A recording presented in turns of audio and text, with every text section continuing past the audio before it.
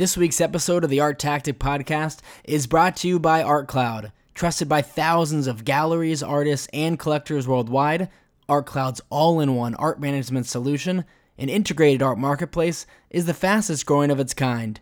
Use ArtCloud's marketplace to discover and buy exceptional pieces tailored for your taste, share your favorites with friends and fellow art enthusiasts, and even use the app to visualize artwork in your own space.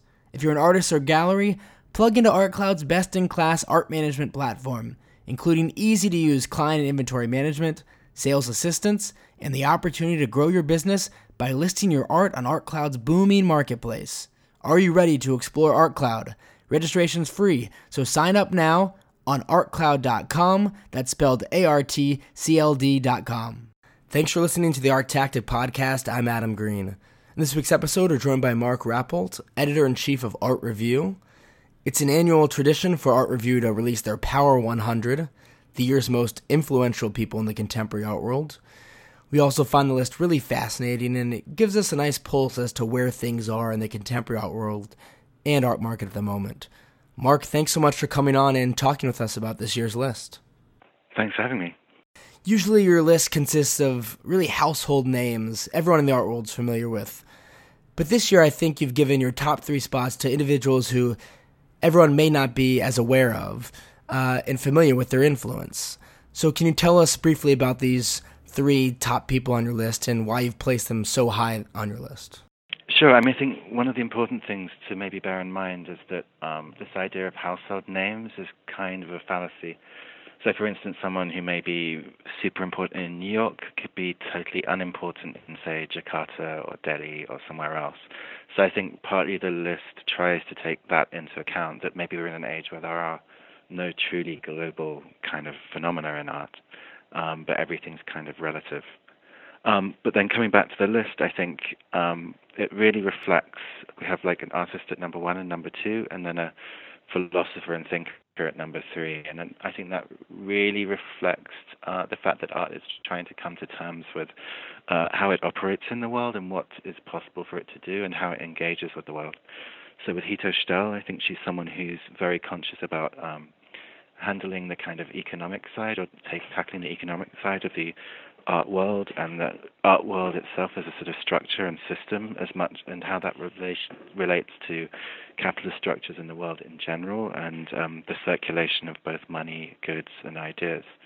And I think with Pierre Huyghe, he's been very concerned about the relationship between people and ideas and the environment and the world around them, so it's a sort of similar type of thinking. Hito had a book that came out this year that was very influential, as well as a number of artworks touring, including Factory of the Sun, which went to a number of venues. And Pierre had a standout work at the Munster Sculpture Project this year. And then with Donna Haraway, she's been, in the end, a lot of these artists are dealing with ideas, and I think this year the committee felt that the people who generate ideas should be more recognized on the list. And I think her idea the past sort of 3 decades or so about the relationship of people with identity, artificial intelligence, the problems of the Anthropocene have been very influential on both artists and exhibitions, and she's been named as a source, for a number of exhibitions from MoMA PS1 to Palais de Tokyo in Paris and the Contar Biennial in Belgium and various others besides. So she's been very influential in sort of setting an agenda for art. You also have a lot of different galleries on your list coming from around the world. I'm curious what movement we saw on this year's list from those galleries, and which ones are climbing higher in your ranking in terms of influence within the contemporary art world. I think that someone like Gavin Brown has risen a lot, so he's in the top 10 now, and that's simply by virtue of his representing a lot of the artists such as Joan Jonas, Rupert Tirvanija, who are on the list, or coming onto the list. So Arthur Jaffa as well, he's new to the list this year. So I think in some cases it tends to be the kind of artists they're introducing to the world. In others, I guess the financial kind of power of galleries is maybe less important on this year's list. So therefore, Larry Gagosian's number 15, well, he probably generates way more money than Gavin does, without wanting to comment too much on Gavin's business plan. So I think that's been one of the changes. And I think galleries that operate in multiple venues are clearly, and multiple territories, are clearly going to be more attractive to the panelists because, say they have a branch in Hong Kong, then people in Asia who've heard of them, have experience of them, and may well kind of vote for them on the committee. So I think there's a sort of greater recognition of kind of international galleries and galleries that as businesses are purely focused in one location. Although, of course, with Gavin Brown, that would be an exception to the rule. I mean, he's in Rome and New York, so he has maybe less of an international spread, but represents a lot of significant artists who he's helped to bring to public attention. And is there a museum or two that you identified, wherever it's located in the world, that's really taken a step up in terms of influence within the global art world this year?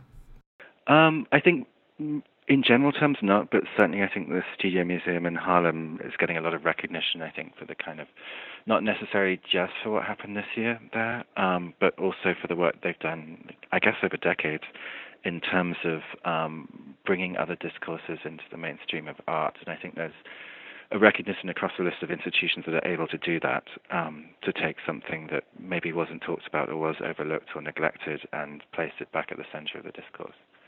We have many different types of roles that make up the contemporary art world: museums, galleries, curators, artists, critics, etc. So many.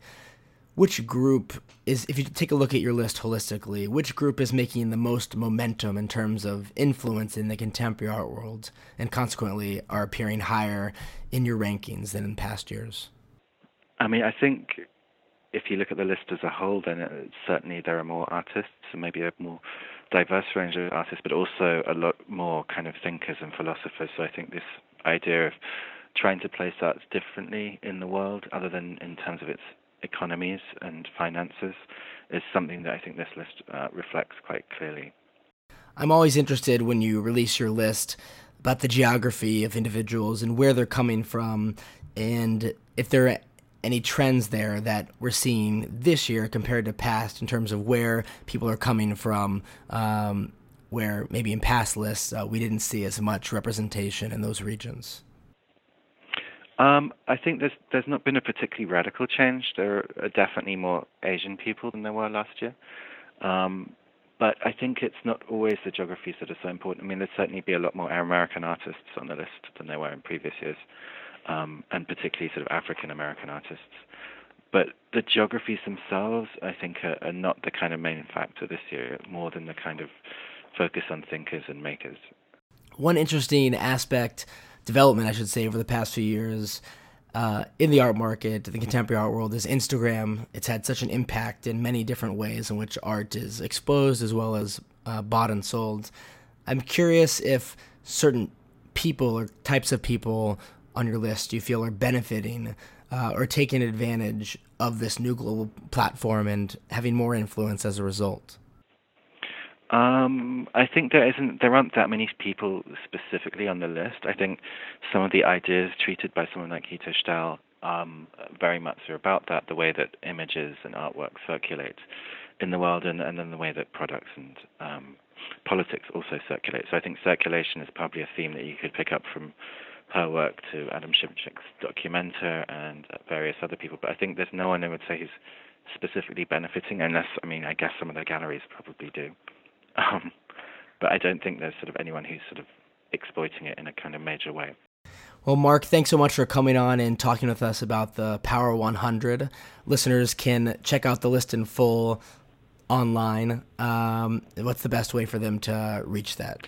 If they go to artreview.com, they'll be able to find it there. And since we have you here, I'm curious, what are a couple of the major pieces you have in your next issue of Art Review?